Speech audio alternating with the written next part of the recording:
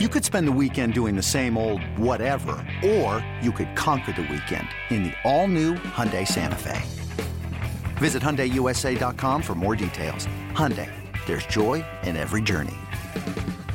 Opening night for the A's and Angels at the newly christened Rickey Henderson Field. Quite the honor for the Hall of Famer. Matt Joyce is one of the newest A's.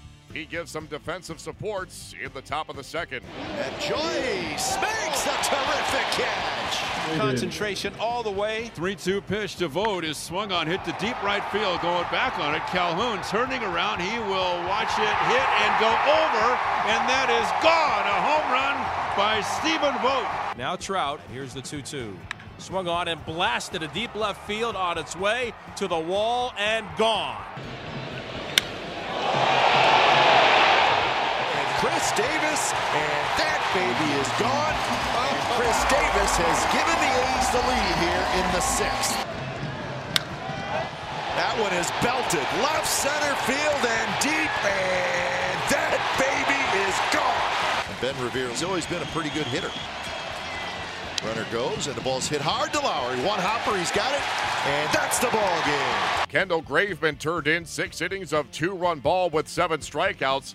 And Chris Davis became just the second player in franchise history with 2 home runs on opening day, joining Jason Giambi from 2000. It all added up to a 4-2 victory over the Angels on opening night. Here is A's skipper Bob Melvin. I don't know that he hit a ball out in BP this year in spring training, let alone the game, and then hits 2 balls on a cold night that are no doubters. So there were a few balls that were hit hard tonight that you thought had a chance. When Katie gets them, they end up going out for sure. You know, he knows the league now. He's obviously comfortable with his team.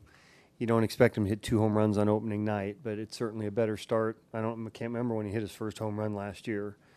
And not only that, there were 2 really big home runs tonight, one to put us ahead and then one to give us a little bit of breathing room. So, you know, I'm not going to put numbers on him where I think he should be. But I think if you were to ask him, he thinks he has the chance to have a better year than he did last year. Everybody needs to contribute. I've been saying that all spring. And, you know, not only did Kendall give us what we needed, we ran some bullpen guys out there, all did what they were asked to do, and, you know, got little bits from everything. So we did a lot of good things, didn't make any mistakes, and that's what it takes to win close games like that. You know, Doolittle comes out throwing 96. We hadn't seen that all spring.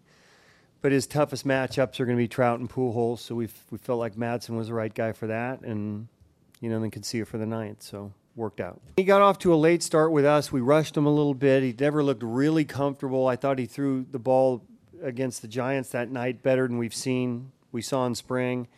And then, you know, the plan was if we got to the ninth inning, especially with the right-handers that they have, he was going to pitch the ninth inning. So did what we asked him to do, and you know, he's been in that situation before, but like you said, to be able to go out there in the first game, you know, after a little bit of rough end last year and close it out like that, I know is pretty rewarding for him, makes him feel good, makes us feel good too.